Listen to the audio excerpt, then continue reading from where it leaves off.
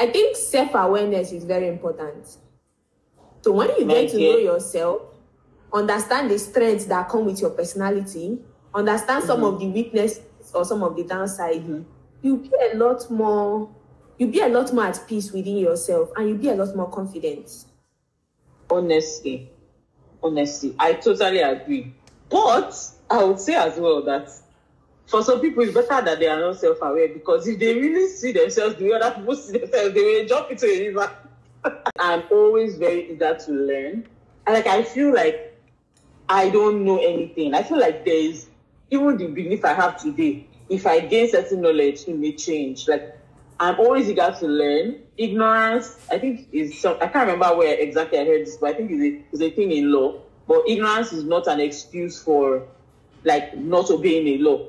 I used to be called, what's that word when we're in school? ITK. I too know. I used to be called ITK. I used to be those people. You know how?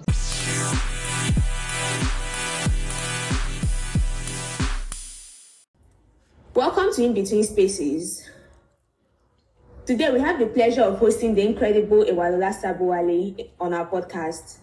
As an expert in product strategy, she seamlessly navigates the intersection of business, users, and innovators. Every product that passes her scrutiny is not just evaluated, it's crafted to solve problems and enhance user experience. She's also a mom of two, really cute boys if I may add, and she's married. I think another really interesting part for me is her podcast. It's called The Spotlight. It discusses topics around product strategy and research. So, ladies and gentlemen, listeners of this podcast, join me as we welcome Ewalola. Thank you, Ewalola, for coming on this podcast. Hi, Bless. Thank you so much for having me. Is it me that you're describing as incredible? I'm wondering if there's somebody else in the room. You know how I feel. Talk about I know. You are a star. God, why is it not reflecting in my account balance? Oh, Jesus. Very soon. Please be patient. It's the economy. It's Nigeria. I'll tell you. Yeah. Thank you so much for having me on podcast. Thank you. I really appreciate you coming. So there is the areas of your life I would like to shine the spotlight on. There are a lot, but let's talk about your professional backing. Let's start from there. Because if we are being honest, you are good. Even you said you know it. So how did you start? When did you start your career? Hey, my career in general, right? Okay. I guess this goes back to 2012. I just graduated from uni. I studied law at the University of Nottingham. A little bit against my will, if I will be very honest. If you had asked me at that time, I would have said, I want to be a doctor. I want to be saving lives. What's the name of that show? What's the name of that show? That's still going on. I can't remember now. Grey's Anatomy, yeah. So I in my mind, I would have been in Grey's Anatomy. I would have been them in Grey's Anatomy or House or something. I really loved watching shows like that. So yeah, I had always wanted to be a doctor growing up. But at the time when it came to select what I was studying in school, so I had done well in both sciences and social sciences, in secondary school. Smart, but what I'm saying. No, so the thing is, I used to study. I don't think I'm naturally brilliant. You know, there's some people that whether they study whether they don't study, you want to just explain something to them once like this. So that's not me. I used to study a lot. So yeah. So I think that was just one thing that made me feel comfortable enough to say, yes, I can go ahead and study law, even though I couldn't, follow my dream of studying medicine. So graduated from my bachelor's in 2012, went to law school, Abuja and Lagos 1 year. That was interesting, Sha.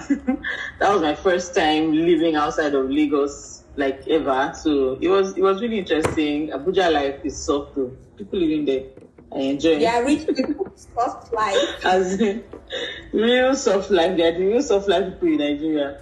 So I did NYSC, and then during my NYSC, I was serving in my dad's law firm. My dad is a lawyer, he's a senior advocate. So I guess that's where my career started. And from there, in 2016, I got married and had my first son, September of 2016. But that was we were outside of the country for a while. He has Down syndrome, so he was diagnosed with it like a few weeks after his birth. So we were in the hospital for a long time. He has a congenital heart defect as well. So he had 2 surgeries, the long stay in the hospital. Anyway, long story short, I didn't get to work for like almost 2 years, I believe. So I started working when I got back to work when he was a year old. So I believe that was like 2018. And yeah, I think I started working then. I hope I'm not going on and on. Like, do you really want me to give you your details? No, please. I'm writing it down. I didn't even know a lot of these things. Okay, so the first job I got on my own was with an insurance firm called Suno Assurances. It was as what do they call the role then? A senior executive or something like that. But basically, I was managing about 5 or 6 people who were like account executives, yes, within our region in Yaba. And our job was basically to get customers. It was a sales role, really. And yeah, for me, one thing that was really interesting, even though that wasn't aligned with what I had studied or anything, but it was the first time I was getting to experience people like in real life. And I don't know if that sounds weird, like trying to understand what would make customers or users. Yes, you get first time interacting with people and trying to get them to do something. So for me, I think it was really valuable that first experience wasn't behind the computer screen, but like actually experiencing people in real life, the people that that now I'm working to build or develop solutions for. So it was really interesting, really getting to understand that people get to make decisions based on a huge variety of reasons. The way people think is different from the way person A thinks is totally different from the way person B thinks. I have to be fast on your feet to respond to their queries and things like that. So it was just really interesting. My next role was at Fidelity Bank. It was called sorry? It was a contract role in a bank. It was a contract role. The role was initially called service ambassadors, but basically, we were within the customer experience team, and at the time, Fidelity Bank had just they were trying to really drive their digital banking solutions, so mobile banking, online banking, and USSD. And I think their product team was outsourced, so they weren't developing these things themselves. So they needed a lot of feedback that would be passed on to the developers and the product people, right? So that was my job basically. Interacting with customers, getting them to use the app. So a lot of people, for instance, they may have downloaded it, but they had 1 or 2 issues, got stuck, stopped using it, and they're walking into the bank to do transactions that they can do on their phone. So my job is to understand the problems, understand why they are not using the app, what challenges they face, troubleshoot. If you can sort it out on the ground there, sort it out, but also still give that feedback to the product team so they know, for instance, in a week, let's say I spoke with 1,000 customers, 500 had issues, maybe they were locked out. So giving that feedback that would help to improve the product. So I did that for over a year, I think almost 2 years, and then COVID came, and then coincidentally as well, I also I was pregnant towards the tail end of my role there. That thing wasn't funny. My pregnancies are not funny. I'm one of those spitters. I'm always very, very nauseous.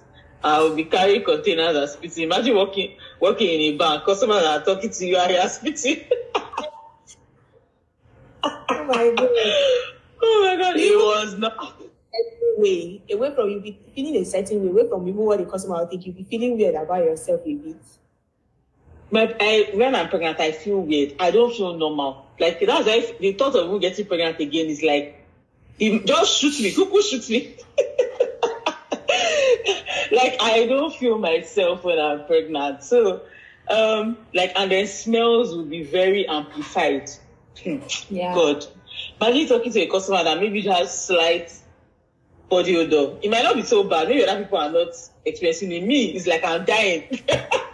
It wasn't fun. I was angry too. Come on, babe. Yes.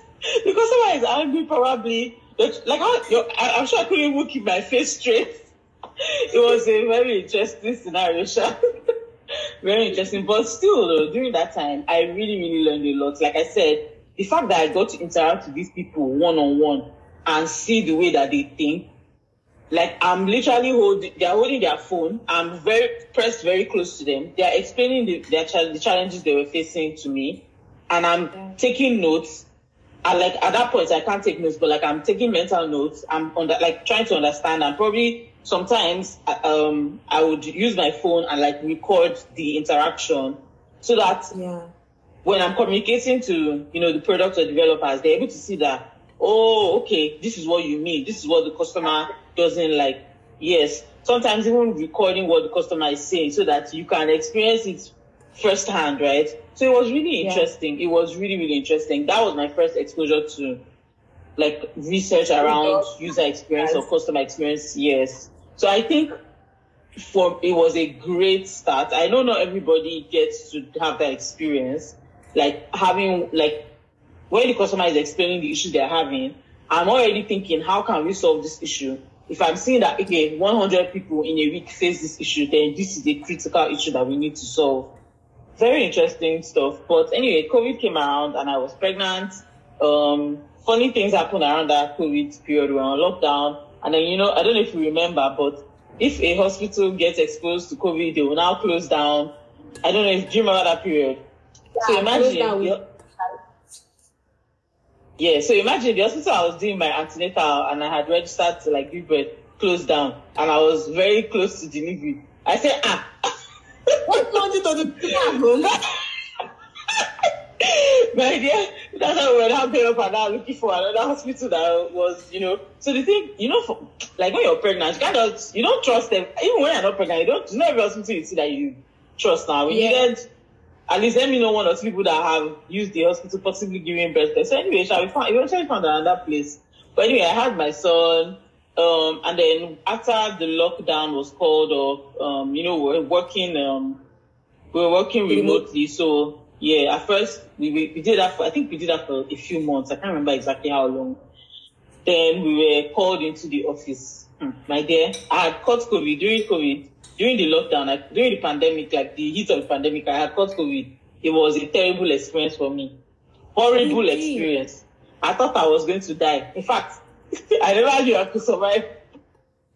No, I couldn't breathe. You will be you will be trying to pull in air. Your lungs are not taking air. It's like they are blocked. It feels like you just can't breathe. People that have that deal with respiratory issues or asthma or anything like that, I could understand. That was when I gained empathy for them.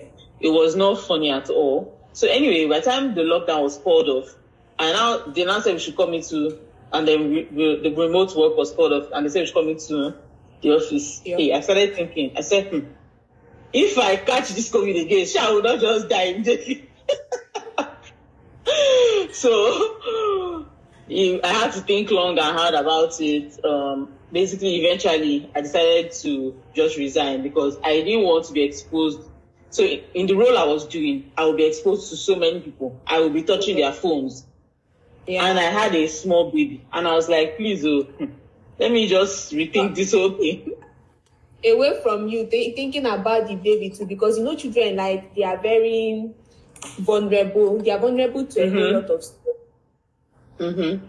And when, I also thought back to the fact that when one of the first few cases of COVID in Nigeria was traced back to a banking hall. And I won't say the name of the bank so that it won't be but it's because in the banks, they interact with money. Almost everybody touches money. Do you get money that you don't know where it's coming from? Exactly. So I just thought about it. I was like, please, I beg, it's not worth my life. So I resigned. And during that time, I So I don't know how I found out about the course, but you know Utiva, it's the EdTech. Yes. Yeah. Yes. So I did their course, their product design course. I really liked it. It was just a short course. I think, was it up to 3 months? I don't think so.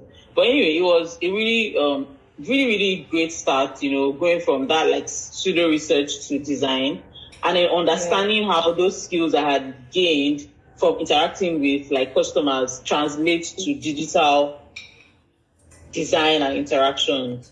Yeah, so Yes. More like the feedback you are giving from the other role, you are coming to see how it is being implemented. exactly. So I could understand from the perspective of, yes, you know, I'm a researcher, I'm a person who's getting feedback from people, but then also understanding the trade-offs you have to make in creating designs, understanding how you experiences are even designed, you get, and how you have to work with other stakeholders to like bring these things to life. So that course was really great. I think the things that made that course really great was the tutors. One of them is called Toby. What's his surname? I can't remember, but nice. Yeah, because sometimes I still interact with him. He was, and he's like all those people that are very intentional about like providing mentorship. And even though he probably wouldn't call it mentorship, but like he'll give you feedback, advice, and things like that. Till now, I know that's something he's passionate about. Toby Amodu, I have his phone number. He even gave out his phone number. I was like, this guy is like, I try, you know. So he's always sorry? He wants to see you grow in design. You must learn this. I think he was. No. I honestly didn't expect him to be that hands-on. He was really great. The other tutor was called Timi Adubi. He was really good with like the interface design. And I think Toby is great at interface design, but like the entire experience of a product Toby was great at that. So it was a good learning experience. After that, I also did the Utiva product management course. I did that mainly because I wanted to understand the other side of the coin. Like, okay, yes, designers are doing this, but the product managers understand the business. They understand, you know, why certain decisions have to be made, or like why certain trade-offs have to be made, or what the business is trying to achieve, what the roadmap looks like. So I wanted to get that full understanding. Yes, I did that as well. It wasn't as good as the design course. It was more theoretical, but it was okay. And then Utiva, after the design course, Utiva gave a free internship with a VC firm. What's the name now? Oh God, my memory. My memory is bad, but yeah, there was a free like 3-month internship where we actually got to like work on products for like the portfolio, the VC firms, their portfolio companies. We worked on a couple of products for them. So I got to actually experience, you know, designing within a team. Do you get? Yeah. So it was really great. I feel like I'm going on and on. Let me go as fast as possible. Please, sorry, before you continue, I just want to say a big shout out to Utiva. I know about Pixels and the amazing things they are doing, but this feedback for Utiva, it is so good. Like, oh yeah. Honestly, it was really good. It was really good. The internship especially, and of course, before you could get the internship, you had to prove that you were performing. So, yes, exactly. And I think there was a test or something, because I'm sure they will figure that some people will actually be as committed. Do you get? And then you now go out of your way to give them an internship, and then they're not committed. But the internship was really great. Exactly. It was really great. After that, what did I do after that? I got the role at Transion.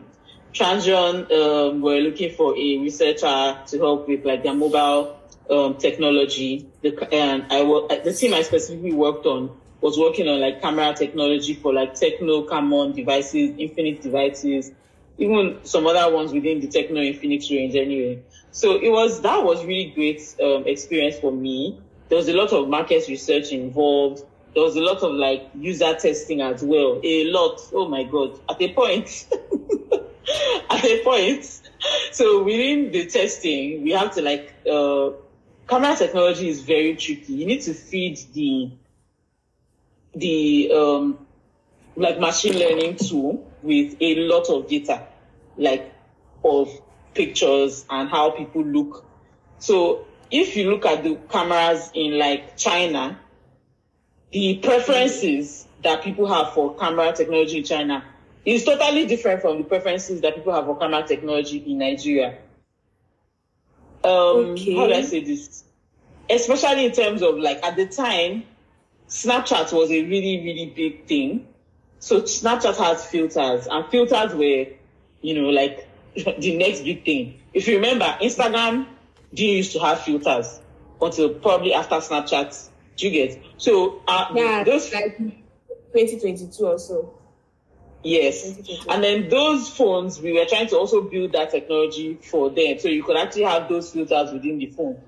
So now, this is not a slur. I'm not trying to like be racist or anything, but Chinese people have their own definition of beauty. Black people have their own definition of beauty. I'll give an example. If we're going to use sunscreen now, Chinese people or white people, they don't know whether the sunscreen appears white on their face. Yeah, because you're already pale. Exactly. If a black person uses that kind of sunscreen. Exactly. So that's just like a very exactly. So imagine if, for instance, that's white. Like imagine taking a picture with like Chinese beauty standards, and then you, instead of looking glowy and like your skin is rich, melanin popping, you're now looking grey because there's white filter on your face. So yeah, fun moment. I really enjoyed working on that team. Learned a lot about not just now like the hardware aspect of actually developing products. It was really, really interesting. Got to do a lot of hands-on work, a lot of field work, market research. It was really great. After that, took the role at InterSwitch in the product and user research. That was a transformative experience, I would say. Learned a whole lot.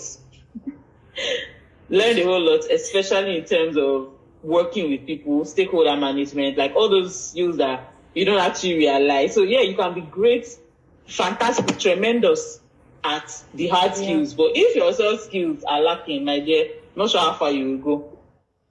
Yeah. And I love how intentional the team at InterSwitch is about soft skill. Like there are even sessions where we talk about this session where Chinelo, it was Chinelo that talked. Okay, Chinelo talked about brand. Yes, about the brand, your personal brand.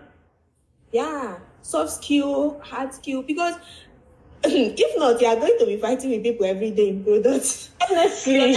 Honestly. A cross-functional team that is very big, where they're like a whole lot of, you are collaborating with not just designers and developers, they are researchers, they are DevOps, they are stakeholders, they are internal stakeholders and they are external stakeholders. You just need to know how to talk. You just need to know how to react. You just need to know how to compose your message. That I hope this mail meets you well. You better meet them well. I'll tell you. Yeah. So one thing about the role at InterSwitch, it really helped me understand how organizations make decisions and how my role as a researcher could really empower teams to do that. For me, it was a great learning experience. I was there for 1.5+ years. Currently now, I'm at MoneyPoint. I've been here for just a week now. We're doing customer experience research. So far, it's looking good.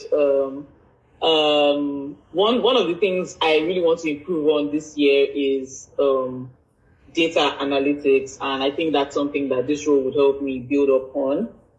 Yeah. So that's my career story so far. I hope I didn't go on for too long. Please, I think we all needed to hear it. So I'm looking at it and I'm like, I feel like all the experience you've had, this stuff, they say all the dots get to connect over time. I feel like the experiences you've had, one way or the other, have helped connect the dots. Exactly. I didn't know that thing you just said. What you just said is a saying that keeps going through my mind. Oh, there is a lag. Sorry, Bless. Please go ahead. No, please go on. I'm listening. Okay, what you just said is a saying that always it's been going through my mind for the past 1 year. Like, you never know why you're making, you don't know 100% how certain decisions you make today will turn out. It's only in hindsight that you now understand that, oh, this is how this helped me do this, how the opportunity plus the, what they call it, opportunity plus preparation meets opportunity meets preparation. And how, and then it's not just necessarily luck. Exactly. It's not just necessarily luck. If you're prepared and then an opportunity comes along, then you'll be successful. If you take the opportunity, right? So it's been really interesting, Sha. I didn't even know you had background in law. So when I think about how outspoken you are, I never thought there was a law background in there. Like she will state what she believes should work. And then you will ask yourself, where is that level of confidence and backing? Even in this speech, you can hear it. You get? Most times I look at it, I didn't know, like you can imagine your experience from law to, I don't want to even ask the part of how your dad must have felt, because first, you had to leave law after studying. But then after studying, doing your NYSC, going to law school, I can't imagine how that conversation must have gone. But then to getting your first job in an insurance company, you get having to manage people at that stage in your career, and then going down to even fidelity and your interaction with users, like dot by dot by dot, it gets to connect. As so it must connect actually. So no matter what anyone is doing at the moment, I feel if you are, one thing I also want to add is, as you talk about your career journey, I'm seeing a pivotal, I'm seeing a lane of diligence. Even when you were pregnant, you were having those interactions with people at Fidelity Bank. And then when you studied your UTBA, you didn't just take product design course. You went from product design, you wanted to understand product managers.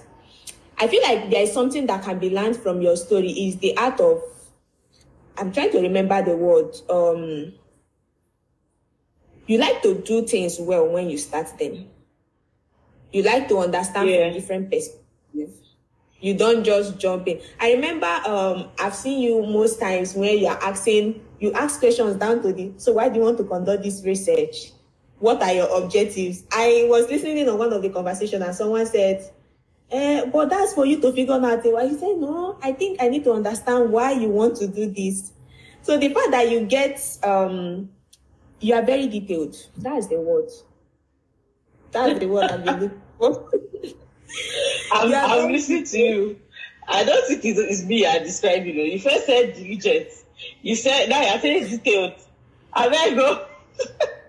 Have you seen you? I think sometimes place mirror in front of people so they will look at their lives from the mirror. Because it's detail is the perfect word. You want to get to the end to end before jumping in. And I think that's what a lot of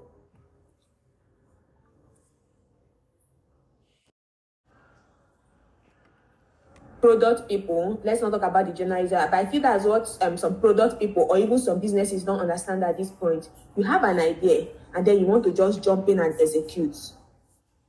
Look at the pros, look at the cons, look at it from the different angles. Try to understand it from every user. Think of possible issues, possible edge problems that exactly, that's the word. Yeah, so what you're saying, as I reflect, actually, I think I understand what you're saying. When you said I'm outspoken, I'm like, are you sure you're talking about me? But I guess I can come up that way. But inside my heart, I'm shy. Inside my heart, I'm shy. What tends to happen is I will say something, and I'm not those people that in the middle of the night when I want to sleep, I'll not be thinking, come, why did you say that thing? I'll not be thinking that, God, maybe you would have just kept quiet. So I know that in this life I've stepped on a lot of toes. I know that. But I would say that it's all about the approach anyway. Yes, I like to ask questions. And do you know the funny thing? I'm thinking of a time growing up where I used to be very, very, very, very shy as a child. Even till now, I know I'm shy in my heart, but as a child, I used to be very shy. It used to be so bad that I remember that my dad sent me out to a store. Like we were on summer holiday and we had traveled, and I can't remember the exact place. Probably like a Tesco or something. I don't know. So he asked me to get something. I couldn't find it. I was now just going around the store. After a while, I found what he wanted, and then I bought it and went home. He was now asking me that, Madam, what took you so long? I was not explaining to him that, I was looking. He now said, why didn't you just ask? So, so that's something that I think has kind of shaped me to where I am today. I even over-ask. And I'm very sure some people get annoyed, but I over-ask. And I think the skills I learned, I also think that the skills I learned in studying law is that you need to ask questions. You can't just make conclusions. You can't, for instance, our assumption. For instance, if we're given like a problem, like in legal like exams or case or coursework, you'll be given like a problem and you need to like think about it, like a story. They'll tell you a story and you need to think about it. For you to understand the, in quote, correct answer to that story, you need to dig deeper. You need to ask questions. You need to also, maybe, of course, you don't have the full story, assume some things, set out the assumptions, say these are the things I'm assuming. These are the things I've understood based on the question, the problem that has been shaped here. These are the questions that I still have to be able to answer this question, this problem deeply. So I don't know, I think it's like you said, the dots connect in hindsight, right? So I think it's just a blend of all the experiences and skills and, I don't know, knowledge, yeah. And all the people you've met. I'm coming to that question of you. I'm coming to that question of you may have stepped on some people's toes, because I feel that is so with the both people in organization is I think it's a bit common to step on few toes at some point. But as you said, is the approach that matters. Come to the question. But I want to talk about when you joined InterSwitch. So I don't know, I understand what you mean that you are shy and then InterSwitch was a great learning experience and then you collaborated more. But I would like to say you came really prepared. You came, it feels like you had a strategy and ideas. You had clear goals and strategy.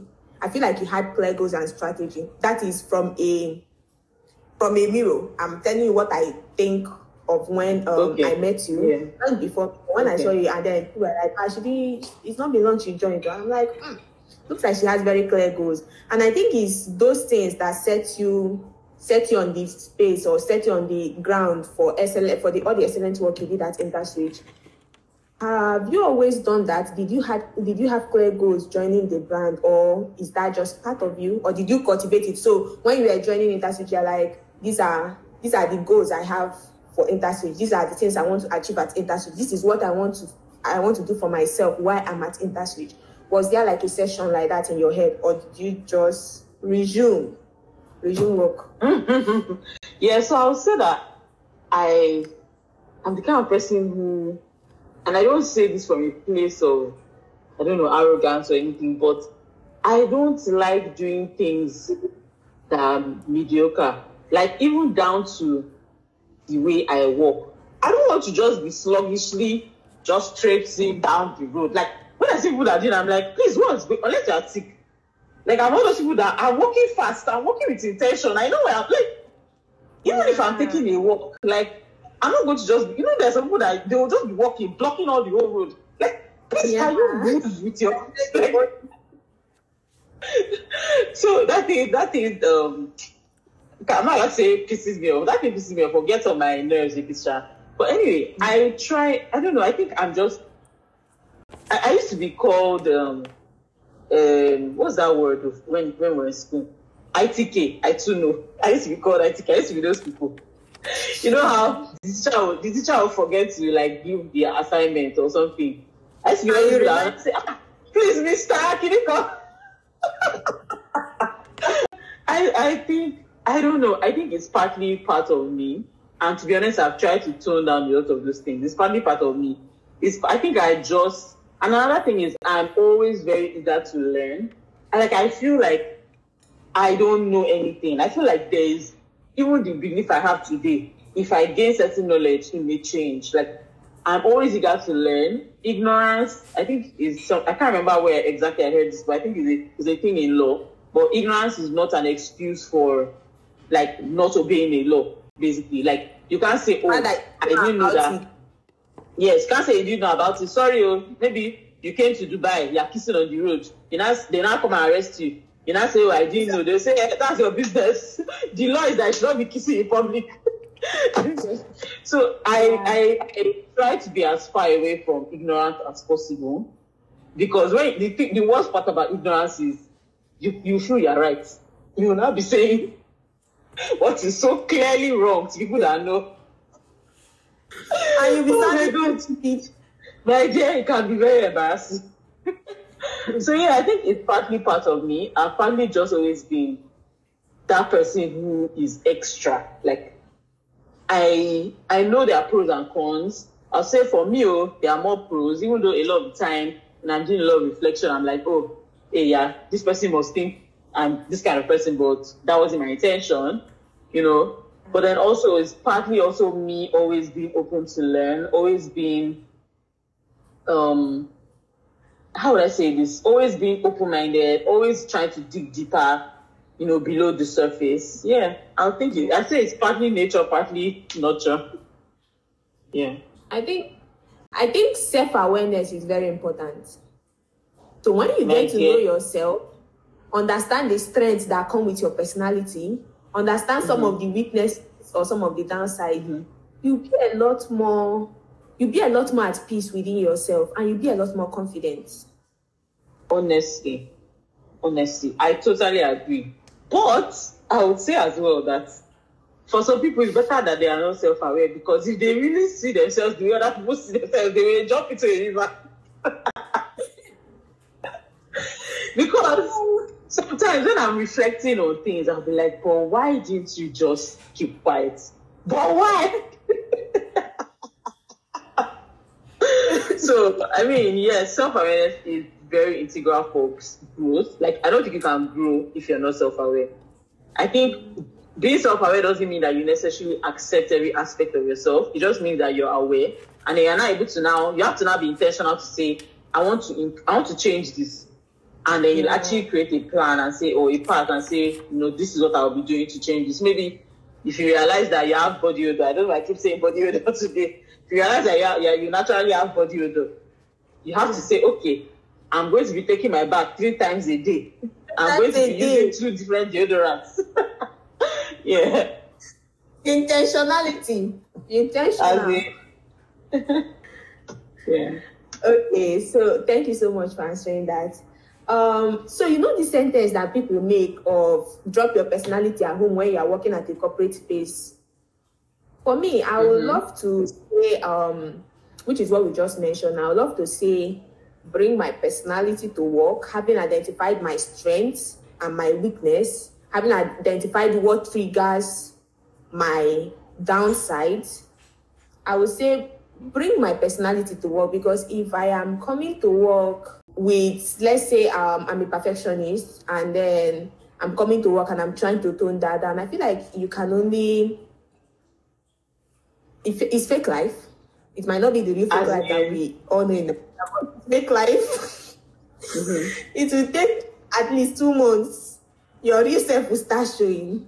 So what do you say to people that have like a very bold aura around themselves, or they have a very strong personality, and then they don't think that is welcomed in a workspace? What can you say about that? So I can totally relate to thinking that you have a strong personality. In fact, sometimes I know I can be overbearing, so I typically try to tell people that I work with that I know I can be. So it's better you just point it out when I do, so that I will tone down, right? So I would say that if you don't have a personality in the workspace, and I've encountered a few people, like if you don't have a personality, then like people want to work with you. Like Yeah. I feel like it's almost better to have a bad personality than to have no personality. Right? Like it's just ick, like anyway. But I'll say that knowing the pros and cons of your personality, yes, I think it's essential to bring the positives of your personality. So I think now, actually thinking about it, that's probably why, during interviews they may ask, what are like your strengths and weaknesses. So I know some people, they answer that question in a very funny way, where they'll say, "Oh, my strength is that I'm always early to work. If I knock your head, which means it's kind of So I just think that it's the parts of your personality. For instance, if you're like a type A personality, you're a go-getter, you tend to like be focused on like what you're trying to achieve. You don't necessarily always know when you hurt somebody's feelings by something you said. Try and figure out like the pros of your personality. So being a go-getter probably means that any work that you take on, you are going to complete it, right? Meaning that if you're in a team, at least it's for sure that task is going to get completed. But then also knowing that sometimes people may misinterpret you trying to complete a task by saying that you want to take the shine, right? You now need to realize that I need to tone it down. I need to be more open to like other people's perspectives. I need to be more intentional about saying, person B, what's your suggestion? Or person A, exactly. Or person C, I want you to work on this specifically so that person takes ownership of that thing, right? So I think it's just about identifying the pros that would, help you be successful at work, help your organization, of course, to make money and be productive and things like that, and then toning down the negatives. The thing is, for a lot of type A personalities who tend to be like overachievers, like Steve Jobs. If you listen to a Steve Jobs interview, I'm very sure that he wasn't the most caring line manager. If you really, really look at the things he said, because as far as it's concerned, he wants to get this done and it needs to be done. So imagine an actor telling him that, my son is sick. I'm sure it's probably like, this your son is always sick every day. The laptop is dead. Why are you living in the ends of the world? Do you get? So, but then I'm sure he would have probably come at a point to realize that, I need to improve my empathy. Do you get? Yes, I know productivity is important, but I need to improve my empathy for like the people I'm working with. I know these people are not robots, they are human beings, right? So, identify your, long story short, identify your strengths. It's better to have bad character than no character. I'm sorry, I'll stand on this table. Bring it to work. It's better to have bad character, please. It's better than no character at all. I don't know.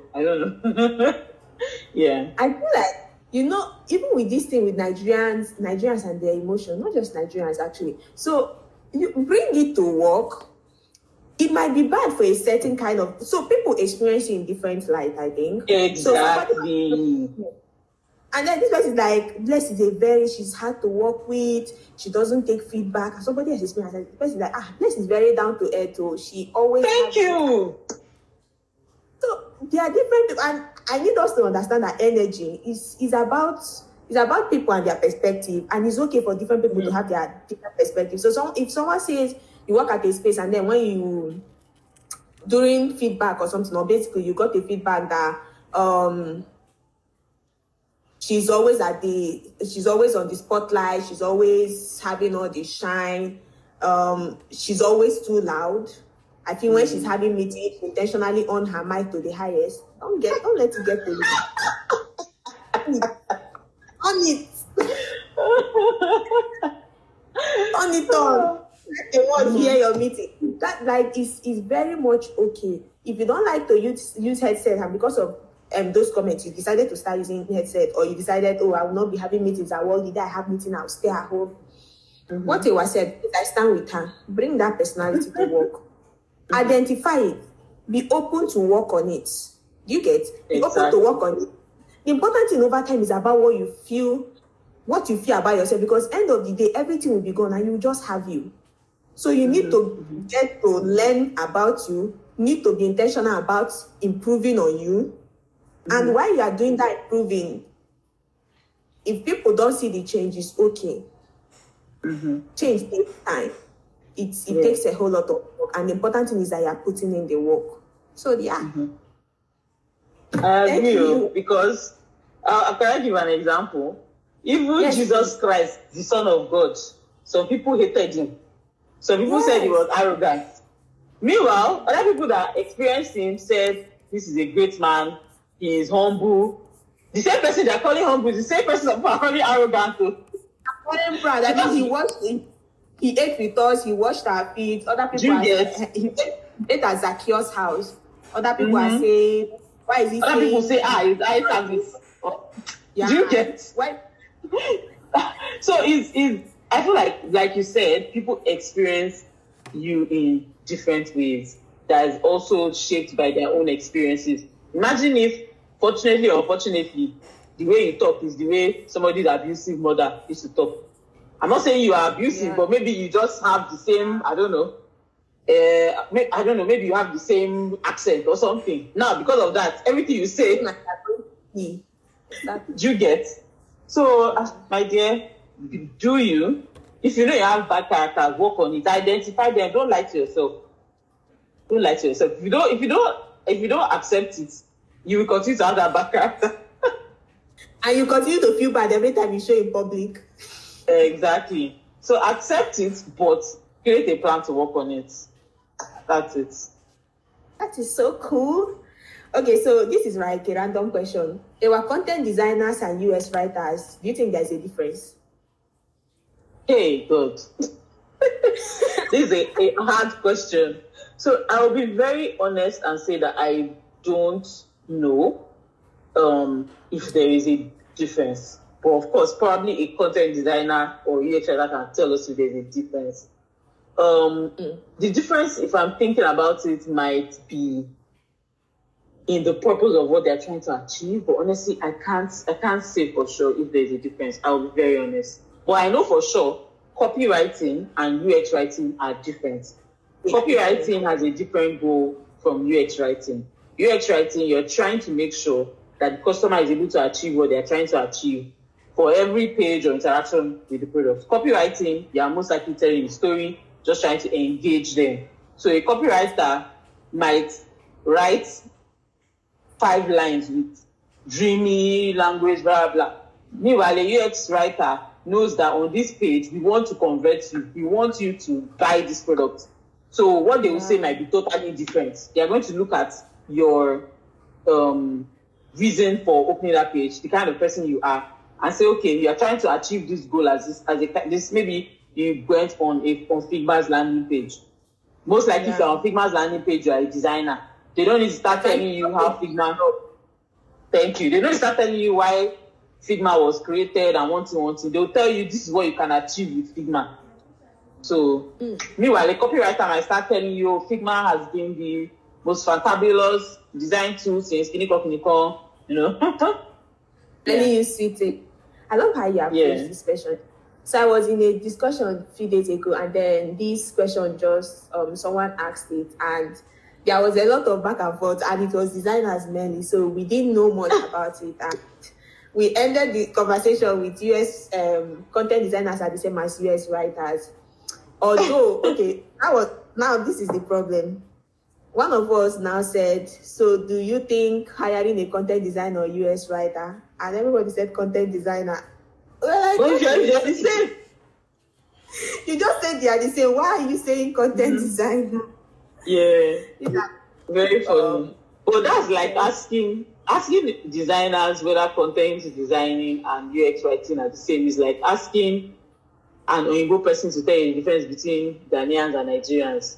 Like, if you want to know the difference between, do you get? If you want to know the difference between Ghanaians and Nigerians, go and ask them. I don't know. Okay. So let me just ask this. Evidence. Okay, so your work leaves very amazing success. There is track record of success based on your work. Evidence. There is no too much explaining. When Burna Boy said you go explain for your thank God. But I need you to speak on something. With what you do, it's safe to categorize you under a single lady living in Lagos and chasing her dream. But you're actively married and actively a mother. I know I'm putting actively in front. I know it might not have been easy managing all of this, but how do you do it? Manage all of this and still be very productive at work? Is there anything you can say? I know it is not easy. Oh my Lord. So I think how do I say this? I definitely say that it's not easy. I definitely don't think I have how do I say this? Achieved, or I have successfully done what I would do. Or how do I say this? I don't think I am 100% in either thing, like being a mother and like wife, or being a part of like where I work, right? Wherever the place might be. I feel that it's just sacrifice. What has helped me is identifying what's important at every time. There's this like 2x2 matrix that I know like project or product managers use when trying to like identify what takes priority. So, and I would say that this is something that has been helpful, valuable to me, like as a human being that, has to balance work and life. So the 2x2 matrix, I don't know if you know what I'm talking about, where it looks at if something is important or it's important and urgent. Yeah. So you need to weigh whether something is, if something is important and urgent, you need to do it. If something is important but it's not urgent, you can do it at a later date. If something is urgent but not important, you can delegate it. Like, so for instance, in my own life as a mother and wife, right? If my children need to eat, right? It's important that they eat, but they don't need to do it. They don't need to eat right now. I will do that later while I focus on the work I need to do right now that is both urgent and important. But maybe my children want to eat something that I know somebody else can make for them. So meaning that it's not important that I make it, but they need to eat right now. I will allow somebody else to eat, like my household, to make, if it's Indomie now, she can make Indomie. They can make Indomie for them, right? But if it's something I know that I have to do, meaning that it's important, but it's not urgent, I can put it off to a later date. So that could be, okay, maybe they're having Christmas Day celebration in school. They told them to come with Santa Claus head or something. Okay, I know I need to go to the market to go and buy it, but I'm not going to go and do it today. I'll focus on the thing that is important today. So it's just a balancing act. I can't lie. For me, one thing that helps is I write down everything.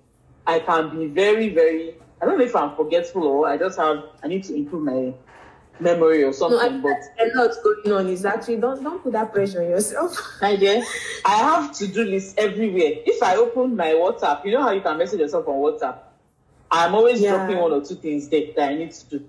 I have notes. Like, if I open my notes, I have like 300 or 500 notes in my iPhone notes app.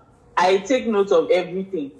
If I'm going to the market, I have a market list. I don't even go to the market anymore because the stress of going to the market. So, for instance, those are some trade-offs you need to make.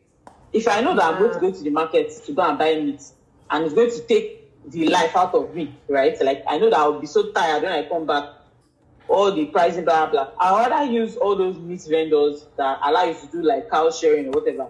Yes, it might be 5,000 naira more expensive, but please, I'm saving myself stress, I'm saving myself time, and I'm able to do something else that's more important at that time. Let me sacrifice the 5K. Take the 5K, please. In fact, the meat will be cleaner, and I get what I want. I'm not stressed. I'm able to actually work on other things. I didn't sacrifice the whole day going to the market. So it's a balancing act. This makes me think of an interview for, was it Coke or Pepsi? Like the MD CEO of Pepsi or Coke. I can't remember, one of them. She's an Indian lady. And she talked about this. She talked about, they were asking her how does she balance her life.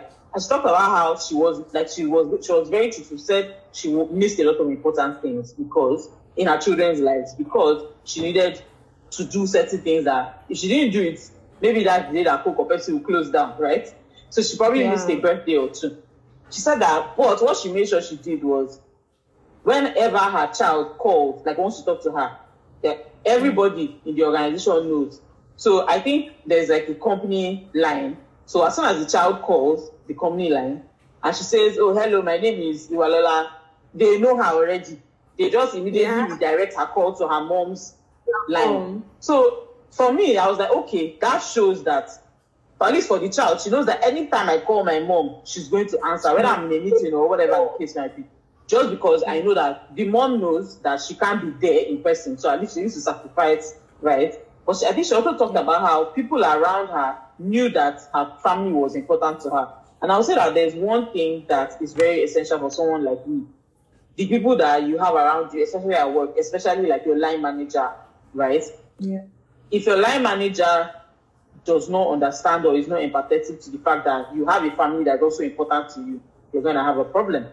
And I would give like big props, mad props to my line manager at InterSwitch. He was amazing, totally. It's not like, not like he accepts any excuse or every excuse or anything like that. No, but he understands that, okay, your child is ill, you need to go to the hospital. So this thing that he wants you to do might not get done like right this minute, but you are going to work on it as fast as possible as soon as you get back. So, I don't know. I would say, long story short, need to put things in place that allow you to delegate tasks that are not important, but like, need to get done. You then need to prioritize working on the urgent and important things as at when due. Procrastination is your enemy. If you procrastinate, for me, every moment counts. Like, yes, I give myself time to also relax. So for me, relaxation is important too. So I prioritize it. For instance, I make sure that my kids go to bed by 8:30 because I know I want to have at least 1 hour of peace and quiet. Like, there's something about having children, you don't realize how noisy and, like, I don't know, they always want your attention. But at least when they are asleep, I know you're in a safe place, you're sleeping. Now, my brain, I can do what I want. Or I can say that, okay, I'm tired of working. Let me go out and drink flying fish or, I don't know, Smirnoff Ice or something so that my brain can cool down. It's not easy at all. It's a lot of, like, trade-offs, a lot of prioritization. It's not easy at all. And then I know there are certain things I miss. So, for instance, my kids' teachers might, they give my kids homework every day. And I'm like, excuse me, these children, one is in primary one is in nursery. You are giving them which homework? Like, anyway, I don't. And this homework is not just write A, B, and C. Plenty, like 3 different pieces of homework every day. Me, I do 3 days homework. I do homework Monday, Wednesday, Friday. You should not kill me, please. And I've told this child, Tuesday and Thursday, we'll return the homework for you. We'll continue next week. My dear. How was that day? But first structure, understand that it's nice to want to call yourself Superman mother, super mother. But you can be that super mother when you show up at the right places and at the right situations you're supposed to show up at. Put in structure to be present in their life, in the life of both your children and your husband. Understand that you don't have to do everything. If you can delegate out tasks and you can afford it, please do it. As in, critical. It shouldn't stop you from your career plans. If you have a cannibal, it will take a lot of sacrifice. I know we've had that. The first thing she said was sacrifice. It will take a lot of sacrifice, or it can be done. You are not. Don't try to do it yourself. I know away from the family dynamics. I know it's being spoken from founders or executives that have a whole lot that they're handling. You don't have to do everything. Why you want to do everything and be perfect at all of them? You have jobs, So delegate out the stuff you can't do. Not like you can't do, but you don't have time for. In your mind, they're like, oh, when I can wash this clothes, I'm the best clothes washer, I'm the best laundry person. I can cook fire, my indomie, you can't taste anything. It's nice, sweet, but you have to do it and let it not affect your timelines. You have to do it and it will not affect your deliverables. Do it, but you can also delegate it. I like the understanding and the collaboration. And that is actually how you drive good success. Because when you understand people you work with, meet them where they are, you're able to collaborate and that busy stuff. So I also want to add one more thing, please, to everything. So also prioritize time for yourself to do the things that make you happy. So for instance, for me, I need to have downtime in a day.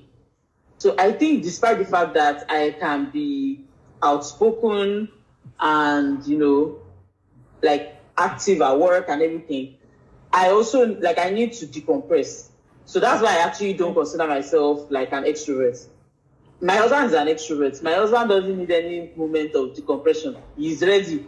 If his friend comes to the house at 1 a.m., he's ready to accommodate them. If you come to my house by 1 a.m., I won't talk to you. You can enter, but I'm not talking. I'm in a mode of decompression. Like, you will be talking to yourself. You will host yourself. So for me, it's decompression. Sometimes it's just going to do my hair. Like, okay, I take out this time to go and do my hair. I didn't carry my kids. I didn't, go with them. Sometimes for me, it's going out, not actually going anywhere, but just entering my car, driving around and listening to a podcast or listening to music. For those 15, 20 minutes, I come back and I'm like in a better mood. Sometimes it's also, sometimes it's before I sleep, I must watch 30 minutes of something that will make me happy.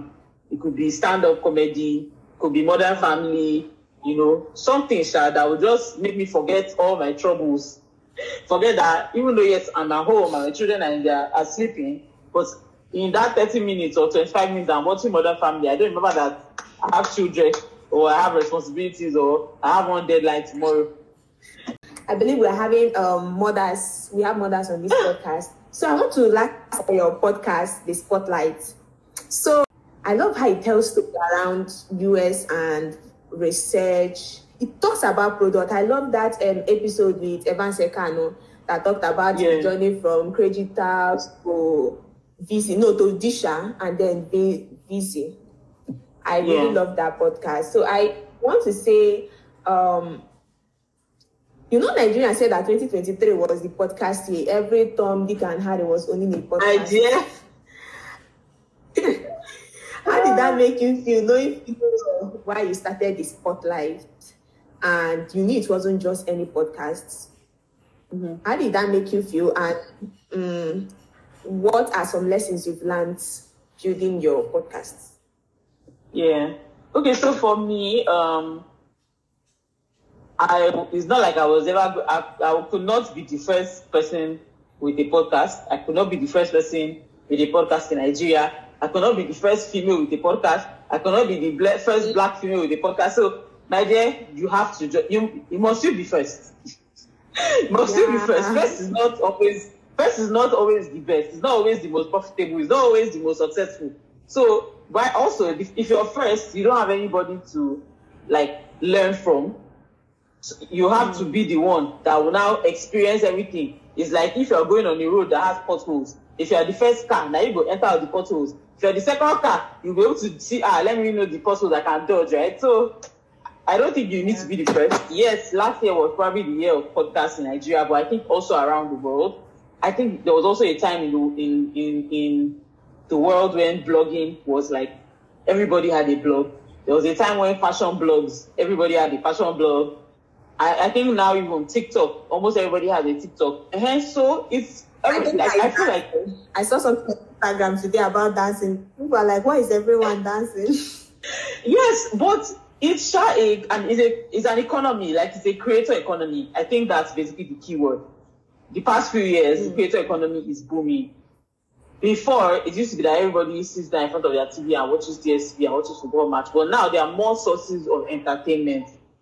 if other people Yeah. are doing it, that definitely means that there is something good there. It's like, for instance, you see everybody running, maybe there are 2 shops that are selling bread. You see everybody entering one and see that nobody is going to. Will you be the first to? Do you get? Yeah. Who will be more profitable? Is it not the part where where everybody is entering? So I didn't really see and feel any kind of way about it that everybody was starting a podcast. But I would say that the major reasons I started a podcast, one of them was I wanted to improve my public speaking. Like I said, growing up, I used to be very, very, very, very shy. And I think even till now, I communicate better in writing. And I've always been that way since I was growing up. Like, for instance, if I had an issue at home with, like, my family, if I say it to you, we might fight. But if I write what I felt and everything down, you would understand better. So it's always been like that until now. I communicate better in writing. But I wanted to make sure that last year I told myself I want to improve the way I speak. Like, the things that are coming out of my mouth, can they be the same thing that was in my brain that I put down in writing? Yeah. I don't think I've gotten to the point I want to get to yet, but I think I'm on the way there. Then the second reason why I started the podcast was I wanted to be able to capture certain stories and bring that knowledge forth to other people. Yes, you can go on LinkedIn and hear many stories, 1,000,001 stories. Evans Akano, for instance, that I had on the podcast, can come and write about that story, blah, blah, right? But it's not really it's not documented as a space in time. So that was what I wanted the podcast to capture. I also to tell those stories. The third thing was I was really inspired by a lot of podcasts out there. One of them, I think everybody loves this podcast, is Lenny Rachitsky.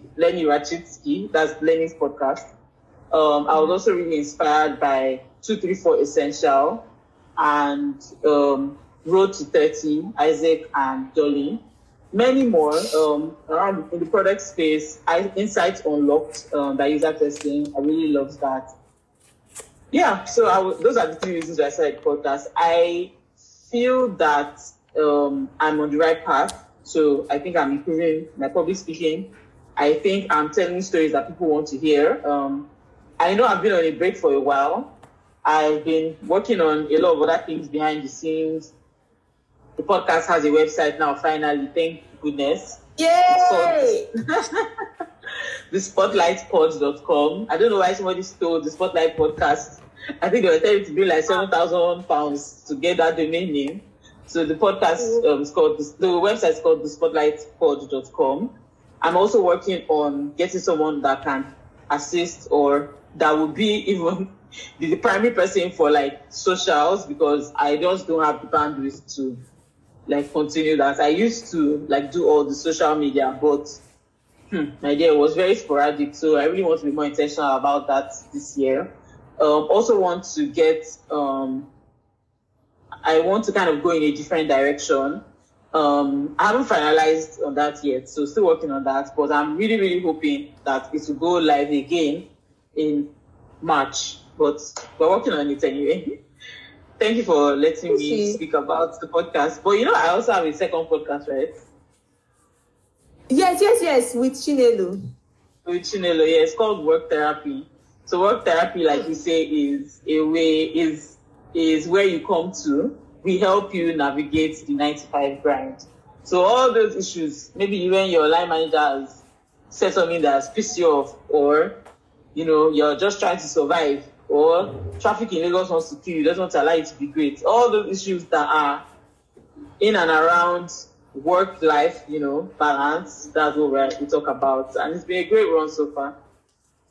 So you're not the only one expressing it. I think I saw this episode about it was something about emailing. I saw it on LinkedIn and I could really, really relate. Okay. I love the content on social media. I'm going to add a link to this work therapy and the spotlightpod.com. Ewa is I love your work. I love your dedication. I love the energy you put into it. I mean, she has a website right now. That is so good. The Don't you website is worry, not I the look best. forward So to- please don't go and use your designer eye now to go and look at the website. Calm down. Calm down. Oh god, but this is really great. I have a whole lot of questions, but I have stretched beyond the limit that people stretched beyond the time that you gave me. Although I know you're a very busy woman, getting you on this podcast, Seth, there was a lot of procrastination. I even had to pray about it at some point. I serious? But I have been fighting procrastination on maybe things that scare me, things I'm not very certain I'll be very good at. That is an aspect I'm working on this. But this is I think everybody has a little of that, right? Yeah. But this has been a really, really amazing session. Like, we've talked about product. Please, before we go, I just have let's use this platform to preach the gospel of user research. Abio, thank you. Organizations should hire more user researchers, not because user researchers need job, but not just because user researchers need job, but because your brand needs them. I've seen products where proper research and user testing were carried out. I've seen the difference from it. I've seen the difference on it from a project that did not have any form of research on it. So this is me. For the good of your own brand, for the good of your business. Yeah. Get researchers on board, even if you don't hire them on full time. AY is a user researcher, and in my time at InterSwitch, I've had the opportunity to work with different user researchers, and I've seen the difference from when they are brought on board on our project and when they are not on board. Please, what would you like to say about that? I'm very intentional about it. Businesses hire user researchers. It's very for this particular topic. I saw a video this morning. Fisayo Silaja, she's a user researcher that I worked with at InterSwitch. She does like content around user research. I will point people listening to a video that she did on her Instagram. Her handle is called Fiz.uxr. That's FIZ.uxr. She did a video where she compared the user journey for Uber, GoKada, and Quick Africa or something like that. All of them are logistics delivery platforms, right? Uber, seamless, like 2 or 3 steps, and you've gotten a rider. GoKada was a little bit more, asked for a bit more, but it was possible, it was okay. Quick Africa, what they call that, Quick Logistics, I can't remember. My goodness, they asked you to fill one long form. They won't ask for that kind of thing would have been.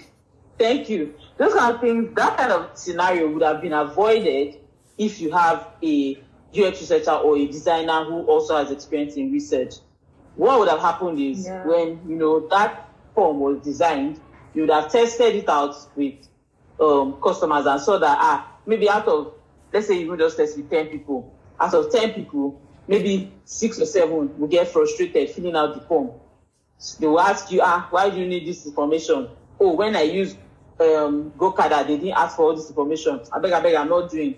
Maybe the other 2 or 3 might say things like, why are you saying this word instead of this other word? Or it might be better if you put this one before this one. So you get to learn a lot of insights that would help you translate your business requirements, because every single business doesn't have the same requirements. Uber might be that seamless because of certain APIs or information or structures or like processes they already have in place. You as a starter in the industry, you might not have all the resources that Uber has. So you might need to ask maybe more questions or create a path that is totally different from Uber's own.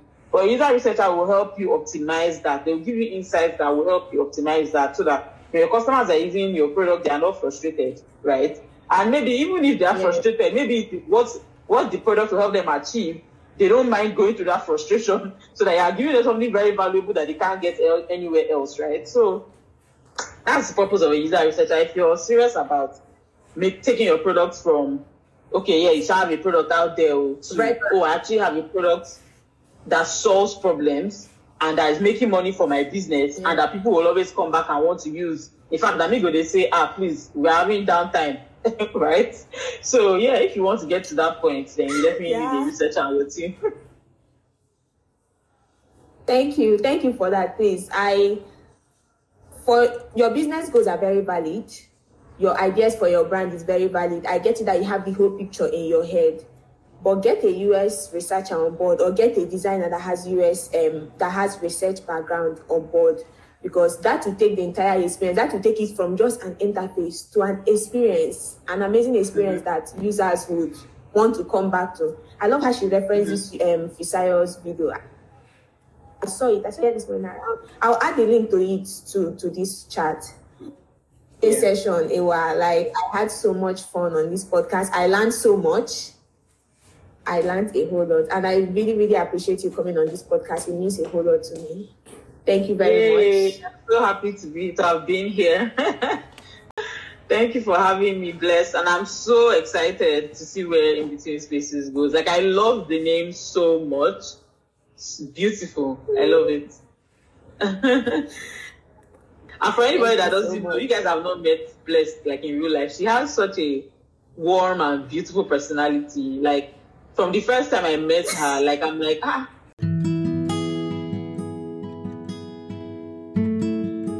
She has such a warm and beautiful personality, honestly. Like, I really love that. Thank you, Thank you so much.